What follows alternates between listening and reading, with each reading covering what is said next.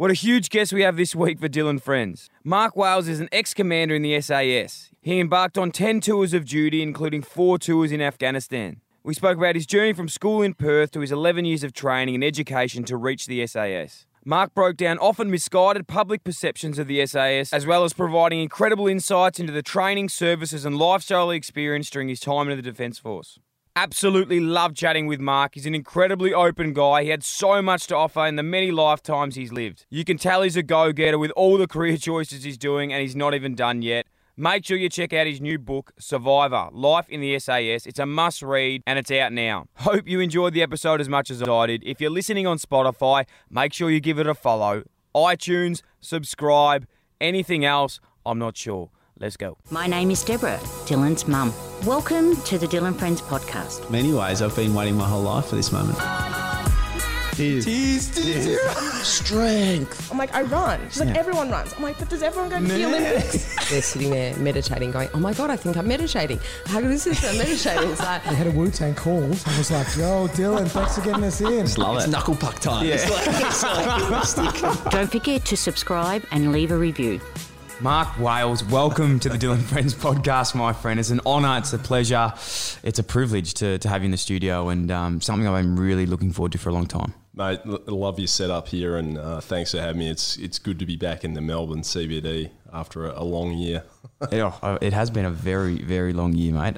You have a story that is incredible. It's multifaceted. Like, we could do a series on it. We were just saying before, I don't know how we're going to fit everything in, but we're going to try our best. Beauty. Let's go back to the start, okay? You're a young man growing up in WA. We love our WA. Got a big supporter base over in WA. It's beautiful people on the Pilbara. Take us back there, mate. Young man, and you're in school, and you decide, look, the army's for me. It was always an option.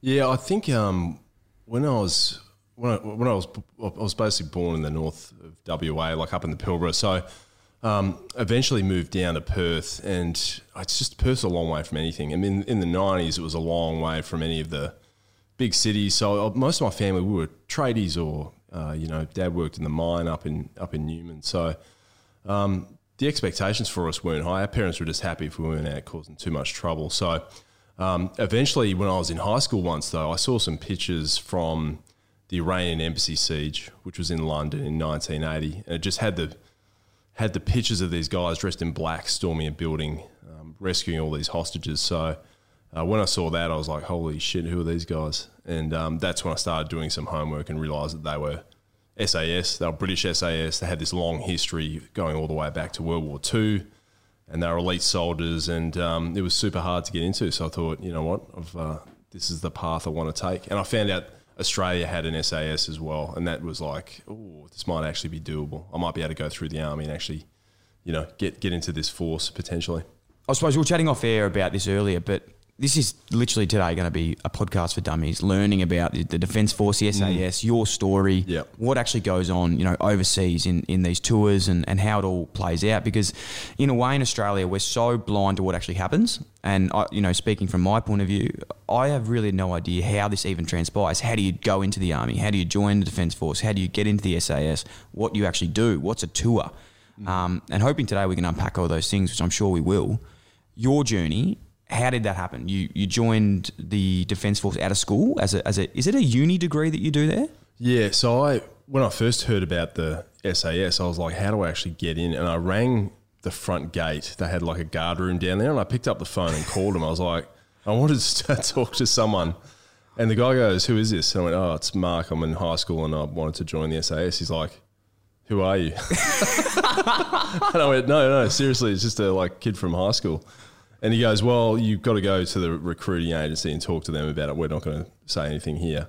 I was like, okay. And I went down to the recruiting agency in Northbridge in Perth and said, I want to try and join the army, because I knew you had to go through the army to try and get to the SAS. And as I looked at that world, I started to see kind of more and more how it's kind of built.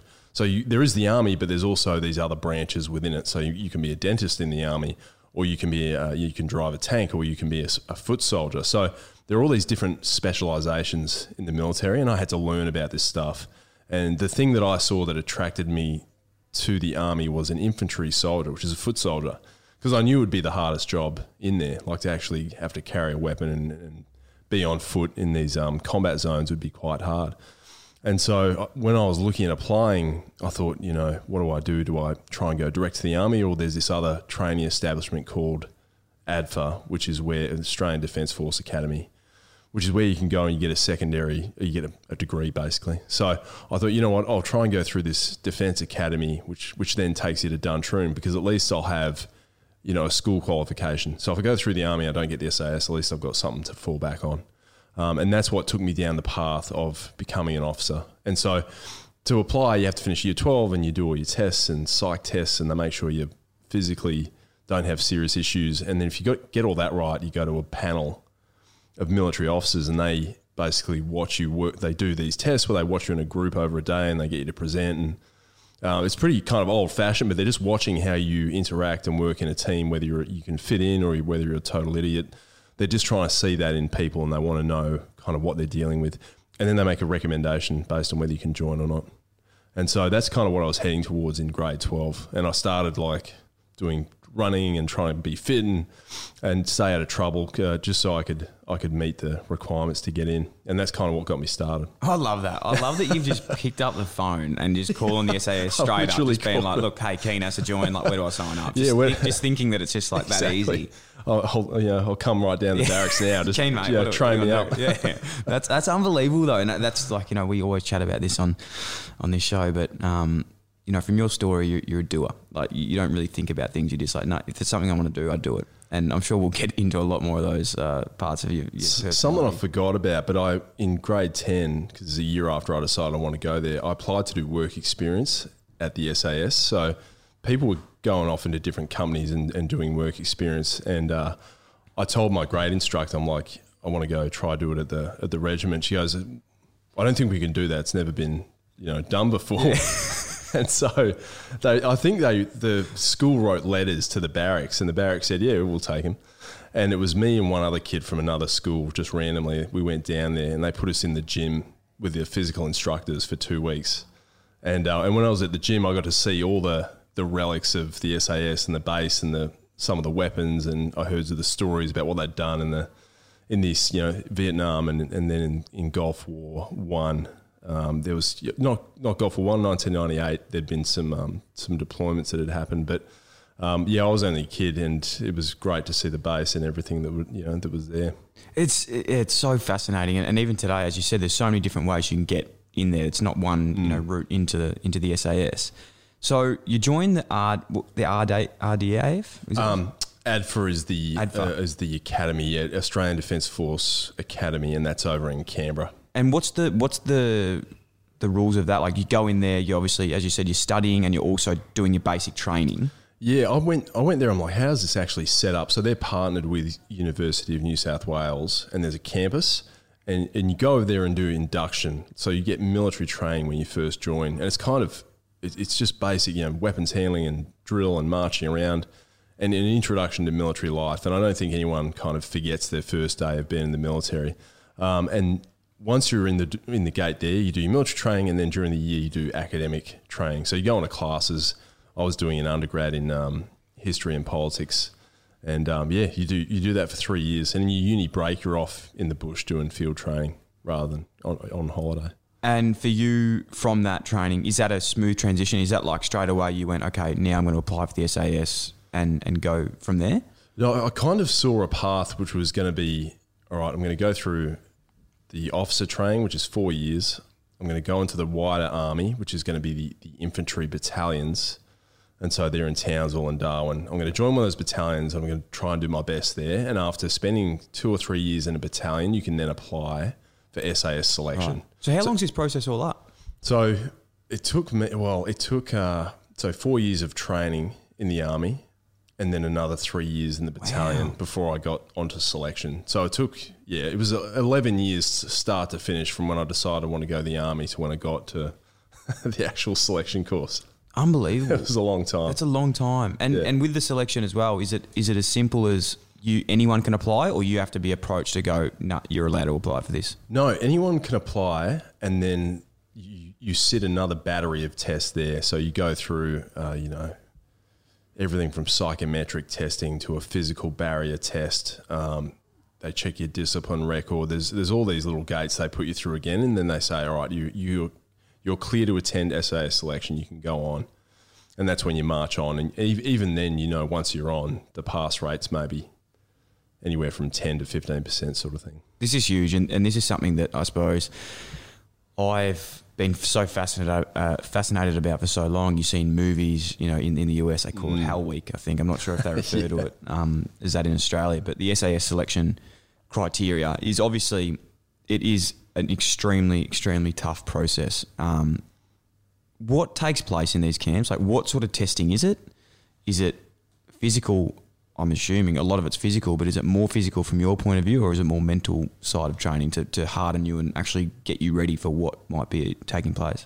Yeah, when they first get you, it's going to be about a 3-week course, the first selection period, to say, all right, you're suitable to do the rest of the training to become an SAS soldier.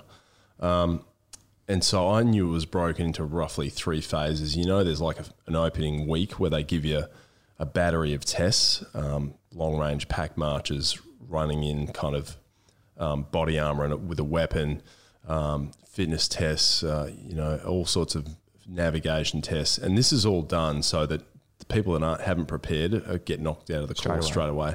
And there's a strong correlation between people that pass those kind of opening tests and finishing selection. If you can pass those tests, you have a much higher probability of finishing the selection course. So they do that up front, and that's kind of, when I was there actually, and I remember seeing it, that was kind of designed to weed out the unprepared.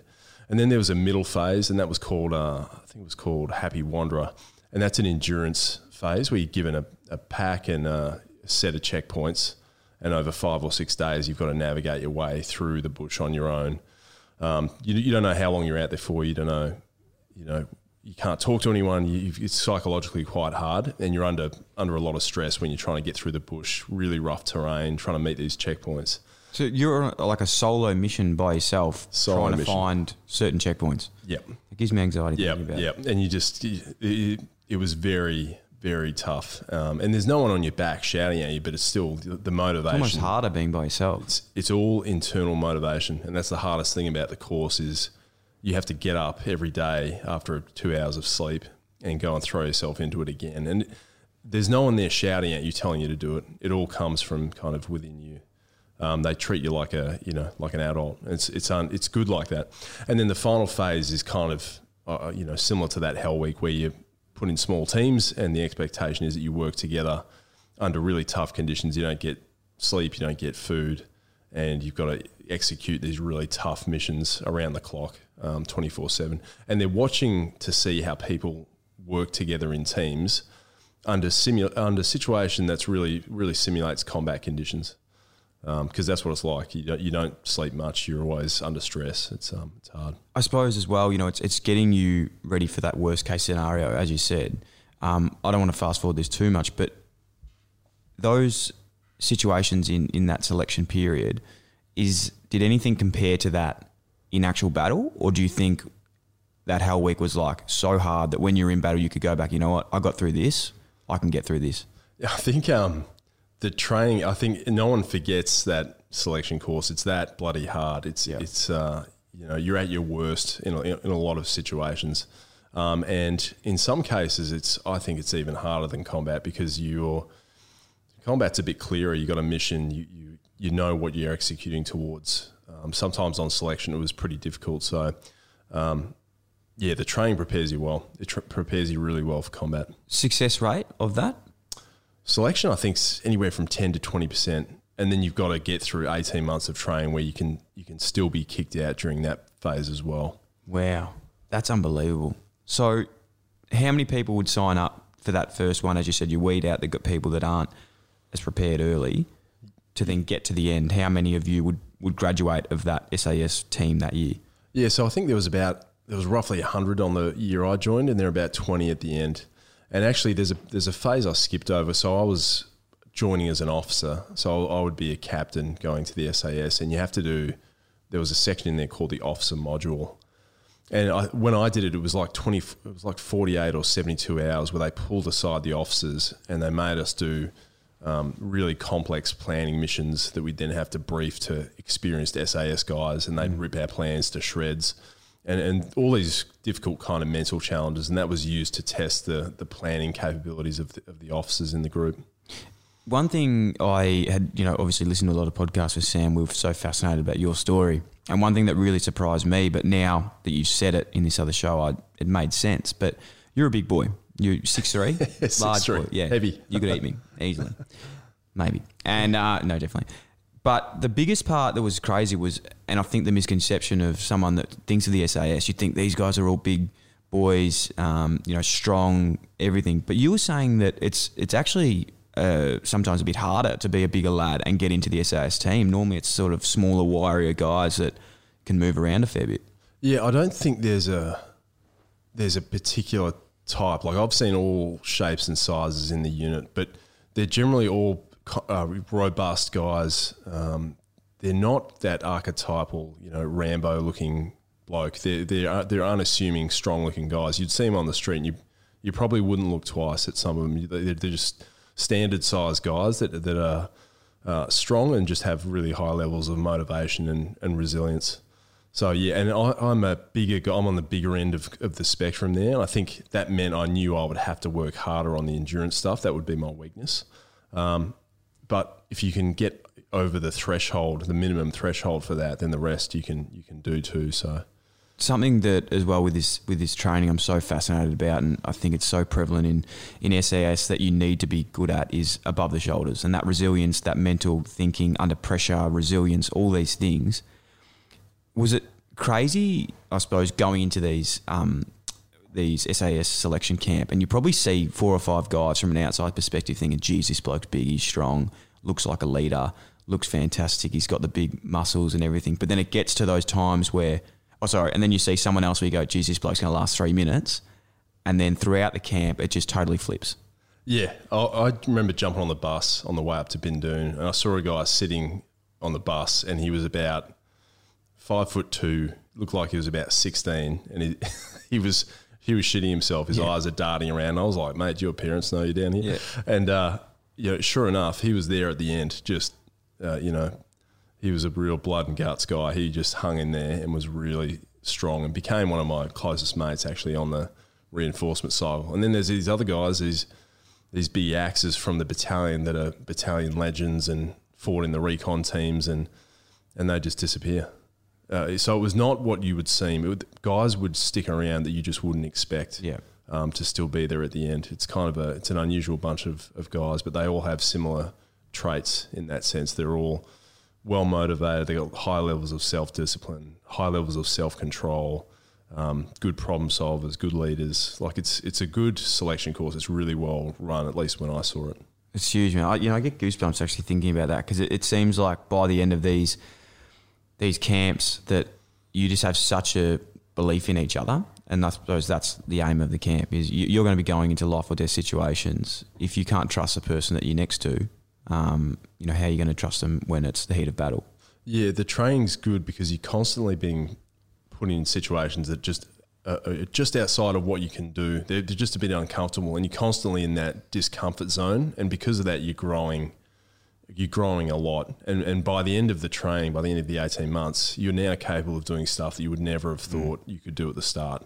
But the Army is very good at training people. They do it incrementally, they're safe, they do it repetitively. And the good thing about the Special Forces teams is they just do the basics really well. They do it better than anyone, because doing the basics consistently all the time is actually hard. It's hard to do that stuff, but they're just good at it. They hammer away at it until they've got it down and can do it without thinking. I feel like as well, I'm really harping on this, I apologise, but I'm so interested in this selection process of, even when the commanders or the people in charge are running these courses, I feel like, and it'd be good to get obviously the answer on this, is no matter what the challenge is, and even if you did it at the best of the ability, they could be like, go do that again. And it's not the fact that you actually did it, it's more to see like the setback and how you then deal with it and keep going and just not give up and crack it. Yeah, there was one story I tell about, we went down to this like parade ground area that was all pea gravel, size of a couple of tennis courts. And there were 3 ambulances parked down there with the doors open. And we knew we were about to do a beasting kind of session. And just the fear. And once we got down there, we're on these big green ropes. And we had to do push-ups and move them. And we're in the push-up position for nearly 3 hours. And we kept failing at the mission they'd given us, which was to move these ropes a certain distance. And they knew we were never going to achieve what they wanted us to do. But they were watching the mental breakdown of people when the stress of that started to get to them. And some people would kind of would really let themselves spiral mentally and would pull out of the selection course because of it. And some other guys would just kind of hang in there, just persevere. I think that became a theme that you don't necessarily have to be the best, but you have to be there at the end, you know. What did you do in those situations? Like, do you think that was hardwired in you for the resilience, or was it something you had to work on to actually be present and be like, this is what they're doing, I just can't fucking give up? Yeah, I think I gave myself permission. I had that kind of self-talk where it's like, you're going to make mistakes on this and you're not going to do it like once every now and then. You're going to be doing it every 20 minutes, right? And I just said to myself, you've got to be comfortable making mistakes and putting it behind you and keep going. And I think that's the hardest bit, is not letting that negative self-talk accumulate. If you can find a way to kind of put it behind you and keep moving forward, it's kind of key, because there's nothing you can do about it once it's done, but you can learn from it and you can keep going. So you're going to fail. It's just your response to it is what you can control. For sure. It's a massive point. Like, I'm even precursing this before, because there's nothing like anything you've done, but I talk about pre-season and running, for example. And the only way that I could like trick myself into getting through sessions sometimes, I precursor this, anyone listening, I'm not comparing myself to an SAS soldier, but you put yourself in such a uncomfortable position, you almost get to a stage sometimes where you're like, I actually can't be in any more pain than I am right now. Like, even if I keep going, I'm so fucking sore. It's not going to get any worse than this. Yeah, it's actually, and what you're talking about is exactly the same thing as what we do, and it's the same in any team of people that are trying to achieve something at a high level. Doesn't matter if it's sport or the military or politics or an ER team.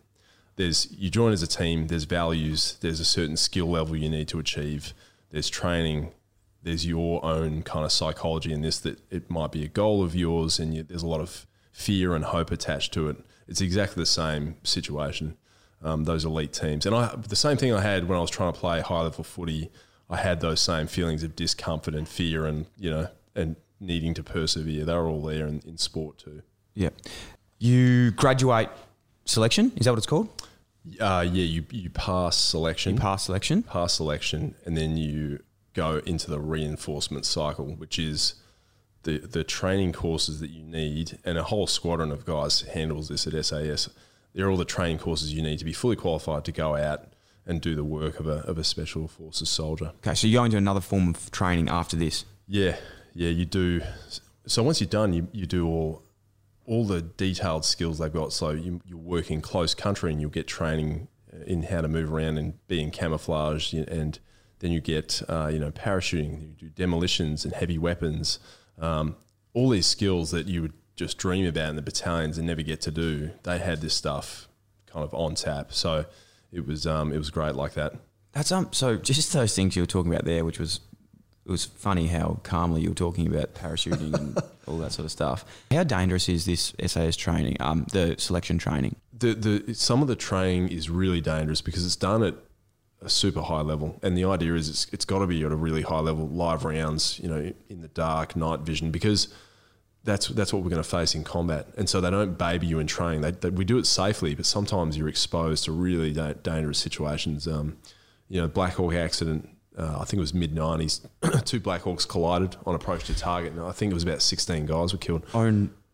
Friendly? 2 helicopters, two Black Hawks collided, and a lot of guys were killed in that. I had a mate killed in the South Pacific in a helicopter crash, vehicle accidents. It's dangerous stuff. It's really dangerous training. And before you've even got into combat, you've got to get through all that stuff. And we've got the names on the memorial of a lot of guys that died training. It's risky. What is the role of an SAS soldier? I know that's a very dumb question, I feel like, but what is the difference between a SAS soldier and someone that is fighting on the ground in the Defence Force? I think the difference is that so there's a couple of different areas. One is the standards of equipment and training and is much higher. Obviously, you're in a special forces unit, you've got more resourcing for that. But then the most important distinction is the level of the task that you're given. So ours will be more in the strategic realm, which means it might be something that the Prime Minister wants done which directly affects Australia's interests. So it might be like, all right, there's been 2 hostages taken in the middle of Cambodia. We need a team to go and get them out. SAS, you're going to work with these people and you're going to help get them out. You just wouldn't give those jobs to soldiers with basic training. So the expectations and the jobs and the individual responsibilities of people in the unit is much, much higher. And a couple of times I was there, I got briefings and I'd just be like, I felt out of my depth. I'm like, oh my God, this is heavy stuff. Like some of the things we might have to do are quite heavy. A lot of your tours that you do and these missions that you do, as you said then, like you felt like sometimes you're out of place. You're talking about missions that the Prime Minister is sending your team and your unit to do. Are you allowed to like talk about all of these things, or were there some missions where you weren't, that they were top secret? They're all considered top secret, but the only thing I don't cover is like the tactics and the detail. But funnily enough, it's kind of not the interesting part of it. The interesting part is how the unit's configured and how the politics works behind us getting sent away and what ends up happening for us. And I think Afghanistan was a good example where we were sent in initially to do a job, and then we stayed there for a long time and probably beyond what was useful. So yeah, that was an interesting one. How is that? Because again, I'm referencing this to movie because I've never been in the Defence Force or in the SAS. But I watch a movie called Saving Private Ryan, one of the most famous war movies of all time. It's a cracker. And it's that thing. It's no matter what happens in these missions, the overarching rule of anything is like do what you're commanded to do and respect the messages coming from above. How do you find that if you don't necessarily agree with what's going on, or you sort of have difference in views? Is it hard to stick to the mission and really complete it? It's interesting the way we do it is that there's a high level of really planning and involvement of everyone when we're trying to pull the mission together. So everyone debates the different approaches we can do. But once the decision is made around how we're going to do it, that's it. Everyone just goes. Yeah, all like everyone gets behind it and we just go, because you really can't have you can't hold back when you go into these missions and be second guessing yourself. If you commit to it, you've really got to go all in.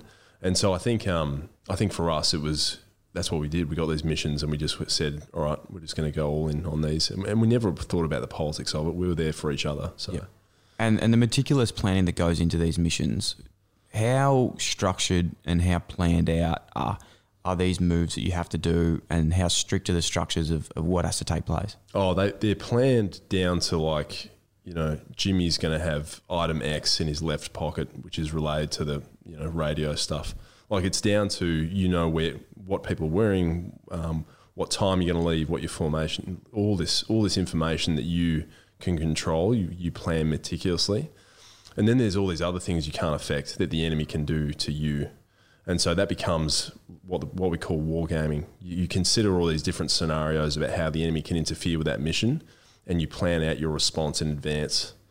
And so what happens is that doesn't always unfold that way on the ground, but if something comes out of left field, there's a chance you've at least already thought about how you're going to deal with it. It just makes you a lot more agile when it happens. So you feel like you've literally crossed over every moment or every scenario that you can possibly have, and you've got a plan of action for it. Yeah, like a good example, and this isn't from Australian forces, but when they did the Bin Laden raid, right? So Osama Bin Laden, one of the helicopters crashed on insertion. That's a huge deal. Like that's a really big risk in a mission.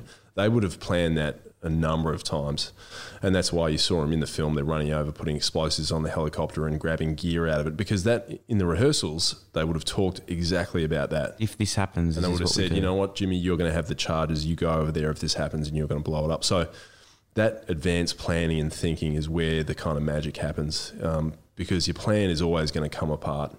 It's always going to, under pressure, it's going to unravel in some way, and it's just how you deal with that that matters. What, I suppose, are some of the stories that you would reflect on now being like some of the most intense tours or missions that you were a part of?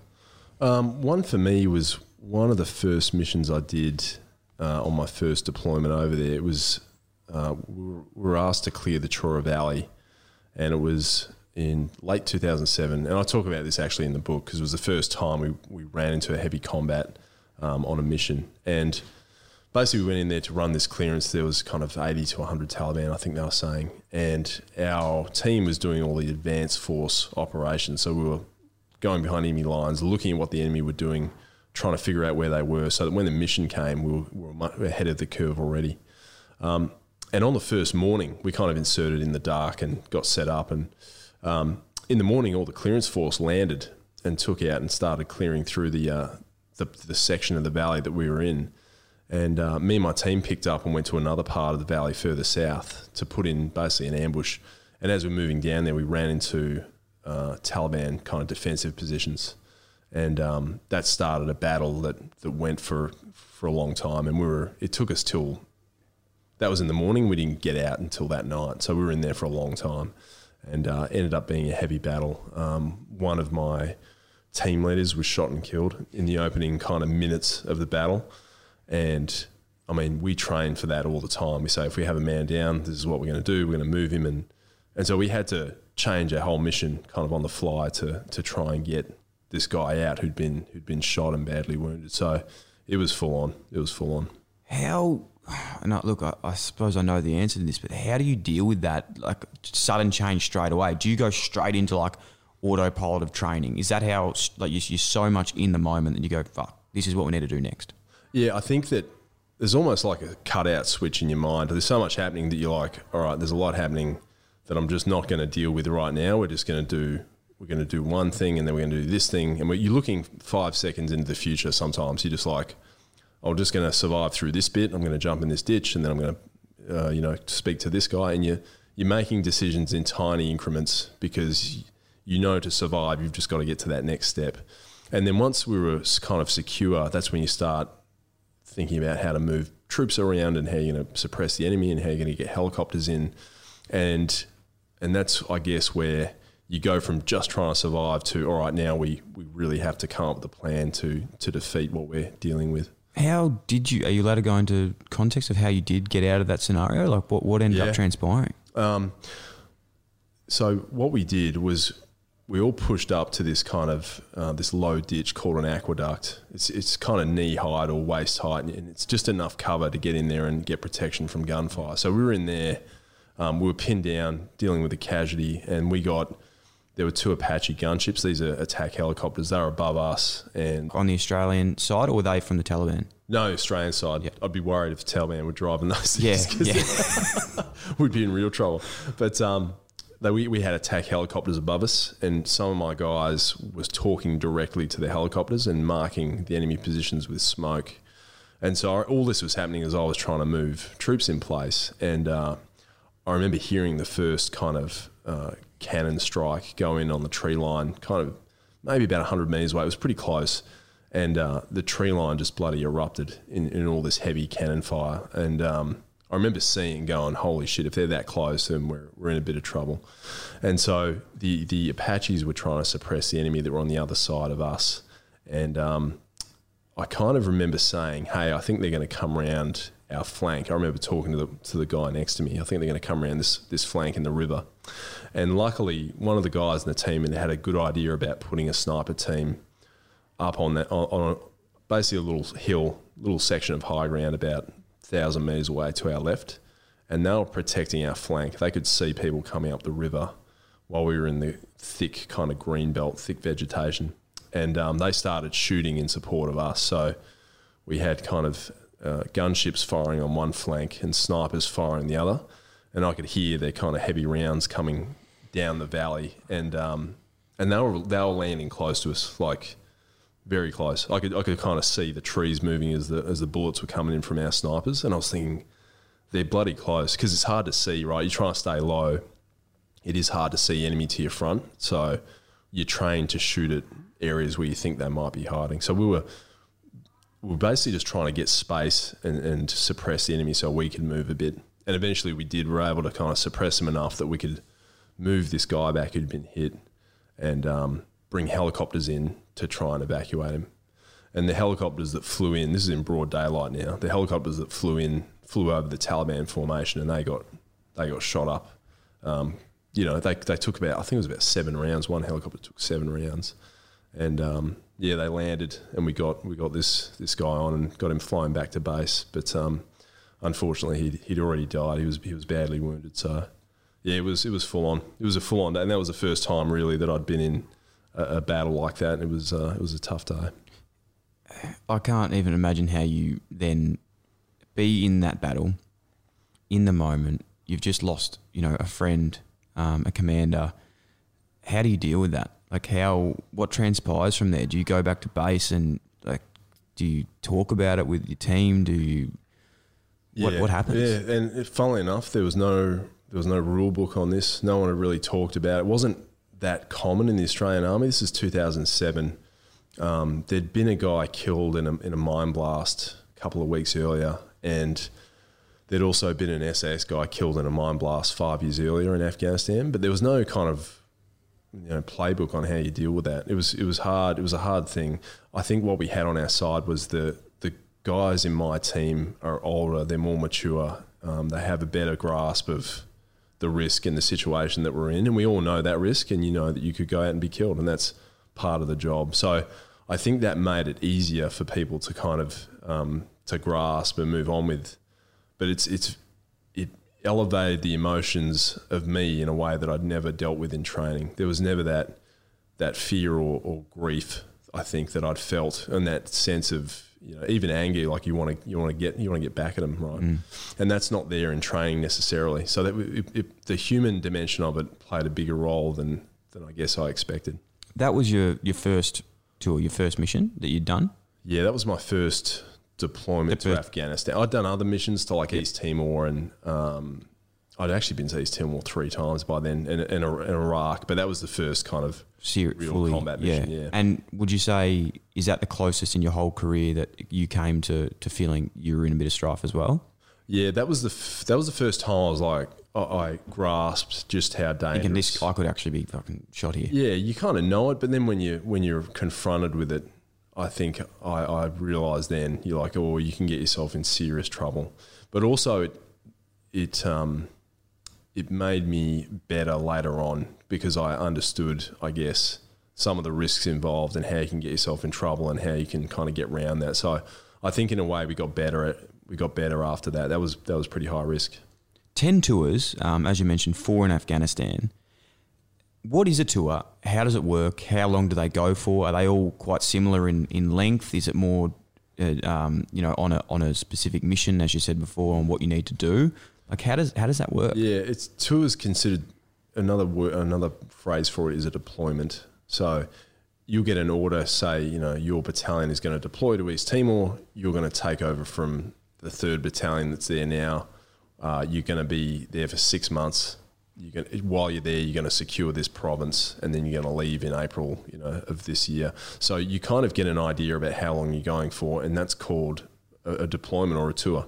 And so our tours to Afghanistan were generally around the 6-month mark, and I think you're starting to burn out a bit by that time because it's intense work and you're all hours of day and night and not many days off. So that's kind of the limit of what you could do. But I found myself, it was high stress, and I found myself really fraying mentally by the end of that first tour. I was exhausted.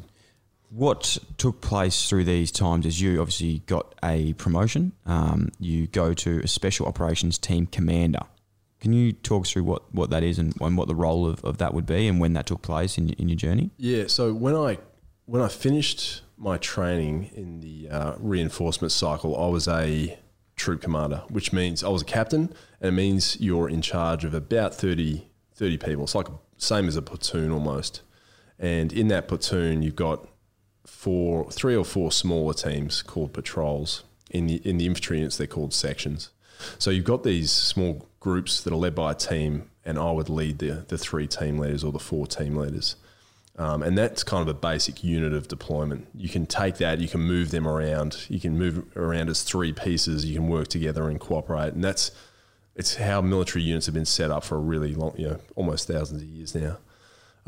And so when you're a troop commander, you're responsible for planning the missions. You lead the team in battle and after battle, and you're basically responsible for what happens. And so it's a good role, but it's high pressure as well. You're expected to do a lot. How many people would you? 3 teams? Were you saying 3 troops should be in command of? Yeah. So when I was over there, this is in 2007. I had 4 teams of about 6 guys plus some supporting elements. What did you learn in terms of leadership in that stage? Was that like the biggest sort of time for you to be like, fuck, I'm actually leading all these people now? How did you grow as a leader, and what did you find most important in your leadership style to actually command all these people? I think the most important thing I learned was that if you're going to do something hard like that, you really do need to harness. You need to be able to make decisions quickly, but you also got to be able to, in planning, harness the skills and capabilities and experience of the people you already have. Because if you put your heads together as a group, you can always come up with a really good plan.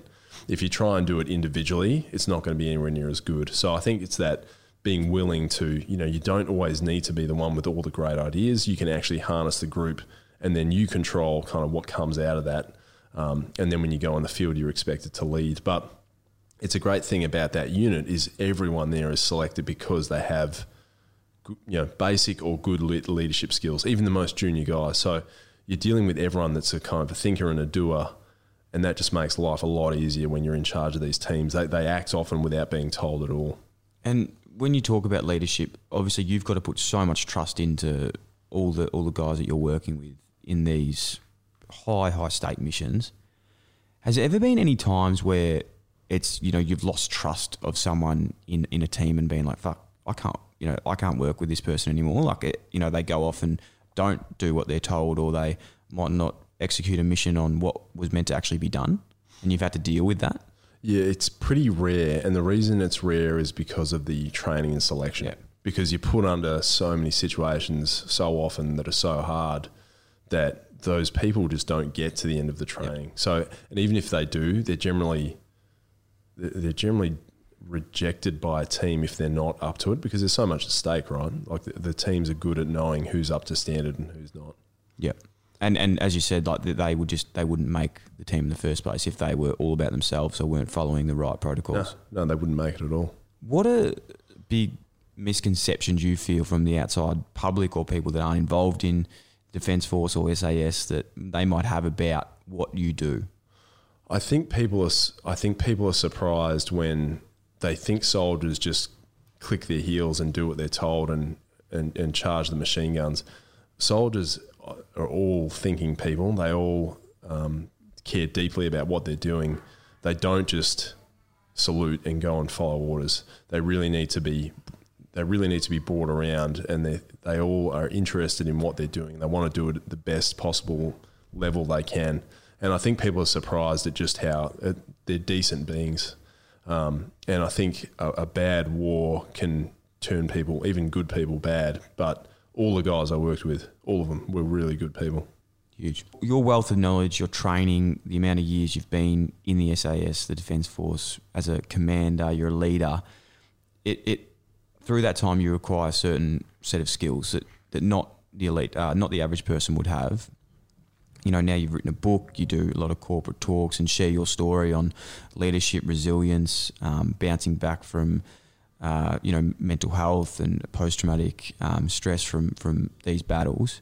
What would you say is a massive skill that you've learned in resilience transitioning from the SAS?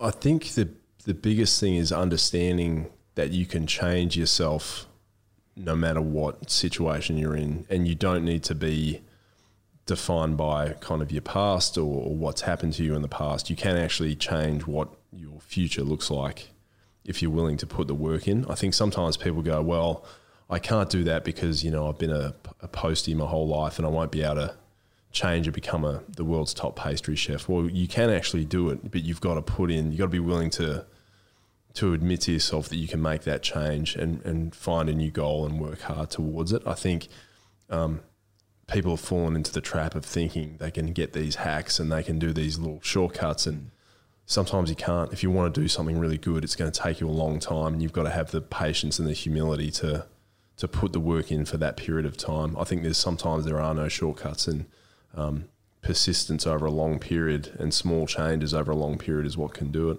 Huge. You finish up in the SAS after 10 tours, 10 deployments. What's the journey like transitioning out of combat? Yeah, I took a posting when I left SAS. I took a posting to the Royal Military College Duntroon, which is linked to the Defence Academy, which I mentioned. It's more Army centric, whereas the Defence Academy covers Army, Air Force, and Navy. This one's just Army, and it's like a finishing school for Army officers. It's where you learn how to do platoon level leadership and command and fighting. So you're teaching the guys and girls that are finishing up to travel out. So I'm now going back, and I'm looking at myself kind of 10 years earlier. It would have been surreal. It was surreal, yeah. It was really surreal because I remember being there. It's a formative experience as a young person because you're so eager to learn, because you know you're about to go out and lead troops, and everyone's nervous about it, and you want to be the kind of best at your job as you can be. And I remember that instructors with combat experience were just so rare. We didn't really have any back then. And it was a chance for me to go and show these kids kind of things that you can learn now that you don't have to go and learn on the battlefield. And so we had a curriculum of stuff we had to teach them. And you do need to learn some of the basics of kind of administration and marching and being an officer, but I didn't really care about any of that. And I put all my focus into, I'm going to take you out into the field and I'm going to let you make all your mistakes, all your leadership mistakes now. But I expect you to go out and work hard and take a risk and do all your learning now. So we did these huge missions where I'd take cadets into townships and I'd have a full enemy force and I'd have helicopters and dogs, and we'd do these big high-level missions, and they'd learn a lot just by getting out there and making these mistakes. And it was great. And I was burnt out, so I found I was having trouble putting in long hours at work, but it was rewarding. It was really good to go full circle and help people. I flashbacks of watching some videos on YouTube. I'm a sucker for inspirational Army videos on YouTube. And there's this one video that really sticks out. It's of a US, very high up. I'm not sure what the title was, but he talks about making your bed. I'm not sure if you've seen this before. Yeah, I think it was McRaven, right? Okay, yeah, it sounds like him. But it was unbelievable. He's the guy, the officer basically that led the Bin Laden raid. So that was the high level kind of planner for that mission. Yeah. Is that something that you guys actually would talk about? Is like, the little things all add up to the big things? Making your bed, doing these sort of things actually correlates to how you live your life? Yeah, it's funny. The way military training is structured, it's been that way for a long, long time. Clean your boots, inspect your equipment, make your bed. And the reason they do it, it's kind of the old Mr. Miyagi, right? It's like, the reason we're showing you this is because the detail is going to matter and the self-discipline is going to matter when you start getting into combat and you've got a rifle and you've got to do planning and you've got to be meticulous. They really instill that in you from an early age. Transitioning out, as we mentioned, you're at Duntroon teaching. Teaching is probably not the right word. What would be the... like instructing. Instructing. Yeah. So instructing the youth coming through that are about to transition to the next phase of their journeys. Something that is prevalent, I suppose. I'm not sure how common it is, but something that can be highly expected in a role that you've done and face and done such a good job at is post-traumatic stress from these things. And you've helped so many people with this post your career in the SAS. Was it always something that you were passionate in talking about and helping people, or was it something where you sort of only realised that you could actually help people by sharing your story? I think it's something that when I first knew I was dealing with it, I guarded it closely because I wanted to keep working in that space. I didn't want some mental health issue taking me out of that operational space. So I had to kind of deal with it myself. I went and spoke to a psychiatrist and a psychologist, and some of them were helpful and some of them weren't. But over years, I had to basically look after myself. I've not been looking after myself, really. And you have to, I think when you've got this, you've got to accept, all right, I need to understand what's wrong with me. Then I need to make all these small changes to my life so that it doesn't dominate me and I can still work. Mm-hmm. And I think that was one of the hardest bits because you're just not trained to deal with that, really. And it's not something I talked a lot about until I got out of the army and then went back into kind of keynote speaking. And I spoke to some companies about it, and they really latched onto it. And I didn't realize this until recently, but it's actually, there's a lot of it. There's a lot of burnout. There's a lot of mental health issues, even in the workforce, because of how we're structured now and smartphones and working long hours. It's people are burned out. And what's your messaging to someone that, you know, is suffering or is going through something like this? What helped you the most? Like you said then that you weren't looking after yourself. What were you not looking after yourself with? Was it just day-to-day things, or giving yourself time to breathe, or, you know, accept your story and accept your journey? I wasn't doing the basics right. Like if you stop sleeping, if you drink too much to try and self-medicate, if you're not eating properly, all these things contribute to your overall physical and mental health. And I think I'd really taken a step back in that front. You meant to be an elite soldier, but I wasn't looking after myself enough. So I went to one guy that was a neuroscientist and a psychologist as well. And he explained the science of it. He goes, your mind, you've completely had to rewire it while you've been in combat. You've been overusing a really ancient part of your mind. And while you've been doing that, trying to survive, the more evolved parts have really taken a back step. They've been benched. So he basically said, we're going to rebalance you. This is how we're going to do it. We're going to concentrate on your diet, exercise. You're going to rest more. You know, you're going to book a surf trip each year with your mates and go out and have some fun. And I think being disciplined about that consistently is hard to do. So people get busy, they stop doing all that. 100%. Stop exercising. You know, it's hard to do it, to have the self-discipline to do that stuff consistently. And that's kind of what I preach. I'm just like, just go back to basics, look after yourself, get some sleep, and you'll find your way back to good health. I couldn't agree more. Like when things are going well for me, like, you know, I'm working out, I'm eating well, drinking water, going to bed early, but as soon as I get stressed, you know, then I'll start having a beer, and, you know, you have a big weekend, then it just fucking snowballs into something else, and it does really affect you. But like you said, it's that consistency of being on top of these things that actually can get better. You know, it'll make things a lot easier. Yeah, and I think too, don't be too hard on yourself. Like you're saying, like you are going to have bad patches where you don't stick to things properly, but as long as you've got that awareness and that you know to correct yourself, you have to go back to that different course. I think that's the main thing. I even had that last week. Like I was sick 3 times back to back, and I never get that. And my kid had gone back to kind of daycare, but I realised I was just like, you haven't been training enough, have not been eating well, had a few drinks. Like it just adds up, you know, cumulatively.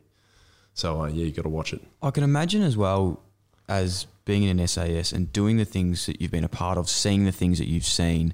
As mentioned before, you're in battle. You like, not many people can say they've seen the Taliban, you know, firing at them. They've seen one of their best mates pass away in front of them. How is it coming back to Australia? And as I mentioned before, we're so naive here. We don't know what goes on. We don't see these things being like, fuck, I've just been out here. I've just done all of these things, all these missions. I've done this training. I've done this, but no one would actually have any idea what I've done, and no one can relate to what I've done. It was pretty surreal. I'd come back. I lived in Cottesloe in Perth, and I remember going down to a cafe and sitting there, and this is something I used to do religiously when I was back home, and it was always something I loved doing. But I'd sit there and I'd hear conversations, and you'd be like, we're on different planets here. Yeah. Like there's one world that exists in the Middle East where we're fighting and trying to survive, and then there's another world back here. And I actually was resentful about it. I'm like, you guys have no idea. You have no idea. And I'm a bit more forgiving now. Like it's not people's fault. They're not aware of it, or they're not told, or the war wasn't sufficiently threatening to Australia's interests for people to really sit up and pay attention. You know, if there was someone on a doorstep 100 k's off the north coast of Darwin, everyone would be paying attention. But that wasn't the case in Afghanistan, at least not after the initial part of the war.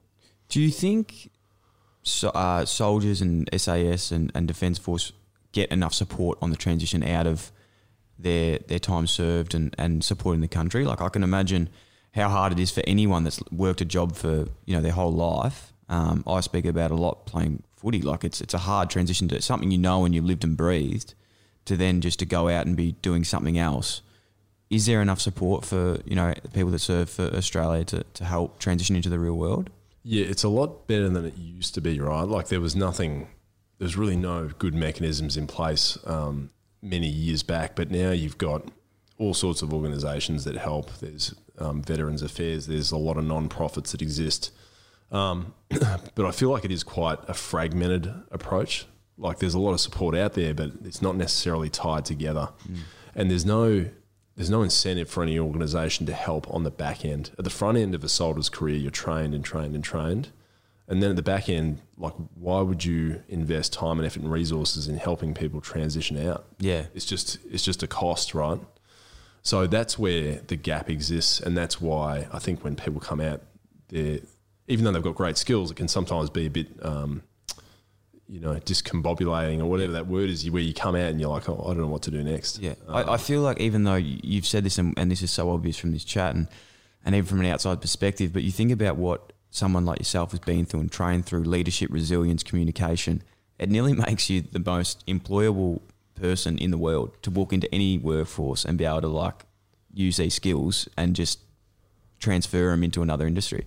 Yeah, I went to business school and then a consulting firm, and I had that same frustration that I felt like I had a lot to offer, but what I didn't have was degrees. What I didn't have was the basic understanding of how business works, or the knowledge, or that, it's like you can't go to a footy team if you don't know how to kick with your left foot. Like if you don't have that skill, you're not going to be in the team. And that's the kind of equivalent of when I went into business. There were some fundamentals that I didn't know, and I think one thing I tell people is like have that discipline and the understanding that you are going to the bottom of the heap, and even you do have a lot of good skills, but you've got to learn the basics before you can start using them properly. Fair enough. Mark, tell me about this book, because it's unbelievable. We got a copy yesterday. We're very lucky to get this, Sam. Sam was having, we got two. We got one. This is mine, obviously, and I'm going to get you to write a note for me. Survive a Life in the SAS. You know what I love about this book? It's full of knowledge. It's thick. Bear Grylls is giving you a pump up on the start. It's just a powerful, honest story of courage, redemption, and finding purpose. And the best thing is, the photos in this, there's a few pictures in this book as well. They are unbelievable. They actually give me goosebumps of some of these photos of you, like in deployment on your tours. There's one here that probably looks like you were. Is that in the? That was that part. Is that the part you were talking about? Just referencing you with these ropes. The story we were talking about earlier, in wetsuits, fucking in some truck that I've never seen before with some guns. Like, it's honestly hectic, some of these things that you've done. Like, what sort of gun is that? That's an M4 with a grenade launcher on the bottom. Okay. I don't have one of those. And like this stuff here, like what are some of these photos combining? Like it's fucking incredible. Yeah, this is all kind of Afghanistan. So you see how kind of Spartan parts of it are. It's like just how do you hide desert. There? Like how are you? Where's the shelter? Like there's. Well, that's where it gets interesting is in the valleys. That's where all the vegetation is, right? And that's where everyone lives, and they're farmers down there. And so we found ourselves later going out of the desert into these, what we call the green belt, to work in there. It's like close country in some ways. You go from desert to almost like thick vegetation. And, Unbelievable. Talk me through the book. What actually takes place in writing a book? Like this, it seems fascinating to me. How do you actually go about it? Like, is it a timely process? Are you literally just jotting down every story? Is it a chronological order of your life? Like, what else can we expect to read in here? After I got home, after that first battle I mentioned, I wrote down some notes about it, because it had been the most significant thing that had happened to me. I knew it would affect me for years after. And so I'm glad I did, because the notes that I took about it, I was able to use some of the detail of it in the book. And it's never encouraged, like Special Forces guys, it's never encouraged to go and write books. But I wanted to tell the story. I think it's important. And I think the important thing for me is that I was, respectful about the families of the fallen. Yep. And I was respectful about making sure there's no operational security issues in there, which I've done. And so if I could achieve those two things, then that's okay. I was happy to put the book out. And I think for the most part, it's going to be a helpful addition to the conversation about soldiers and coming home. And I first thought about doing this in 2017. I'd spoken to a publisher, and I kind of shelved it because my boy was born. It wasn't quite the right time. And I'm glad I waited, because when I revisited the idea at the end of 2019, I spoke to a publisher again, and then I pull together a book proposal, which is really just a business case. For Yeah, how does that work? Yeah, it's like, well, there's all sorts of things you can search on it, but it's basically a case of you saying as an author, like, this is what I want to write. This is why I think it's an important book. And a publisher, they're going to want to sell. That's why they exist as a business. So they're going to want to know what the market size is for it and what's a comparable title and what do you think you can sell.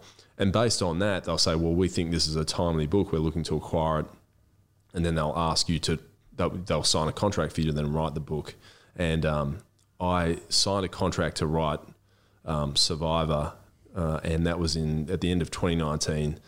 And basically a couple of weeks after I went to Sydney and saw the editor, the place got shut down for COVID. And then I wrote this during lockdown. I spent 4 months during lockdown writing it, and it's kind of surreal. It's like I can't quite remember doing it, but there it is in book format. So I must have. Yeah, I can probably safely say you have done it. There is some words in here. You write in the book, there's a really powerful part here saying, I didn't anticipate the cost of war, professional, personal and human. Can you discuss that a little bit for us? Yeah, I think I studied kind of military history and you read about battles and all that stuff, but I don't think I always thought about what it would be like to train and get to fight, but I never thought about the part after, which is how do you kind of reconcile it and how do you move on then for the rest of your life. And that part was, I guess, a little bit harder than I thought it would be. And that's where in this book I wanted to talk about that part explicitly. And that's how I kind of pitched it to the publisher too. I'm like, I won't make this strictly a military memoir. This will actually be about leaving these situations and trying to find a way back into life. And that gives it a broader audience, and there's all sorts of parallels you can pull to that you will face hardships in life, but there is another way out. Yeah. And that's what I love about your character, mate. And look, we've touched on one facet of who you are today, but you're a fashion designer. You got your own label, Kill Capture, as well. You're a model, entrepreneur, public speaker, a veteran.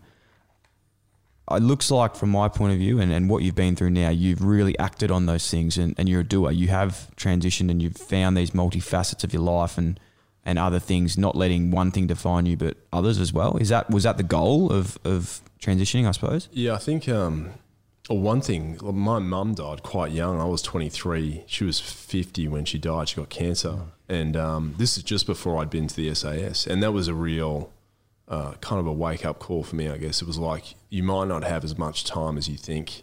And it gave me that sense of kind of desperation to try and do things. And I think I always checked in with myself after. I was like, am I trying to do all this stuff because you're trying to outrun your issues or something? But I think I just wanted to try a lot of different things and find something that was motivating and fun. And that's why I did the TV show. I was like, oh, this looks like bloody good fun, you know? And it was great fun. And I met Sam, my wife, on this TV show. So it was funny. You've done it all. As you said, you leave there, you go over to the US in New York, you study business at one of the best Ivy League schools over there. That's when you launch a new brand. You've got your established brand now, Kill Capture. Talk us through that. How did this come about? It looks, I honestly love it. I don't think I could pull it off because I'm a little dweeb. I feel like you need to be like 190, very. I feel like people wouldn't take me seriously. I hope they would. When I was going over to the US, I didn't really have like a proper wardrobe. You leave in the army, you don't have a lot of that stuff. But I thought, what do I want to wear when I'm over there? I'd always wanted a leather jacket. So I saved some money and I was poking around in the US for a decent leather jacket, and all the brands I was looking at, I'm like, oh, these aren't really that good. And I didn't like the values and the branding. And I was like Mick Jagger style, was it? It was like, like there's like Diesel, kind of faux tough brands. Yeah. And I thought, imagine if you had like a legit ex-special ops streetwear brand, that there's a gap for that. And I don't think garment design is sufficiently hard enough that it stops people from doing it. Like I went to the garment district with this idea to build a cool leather jacket.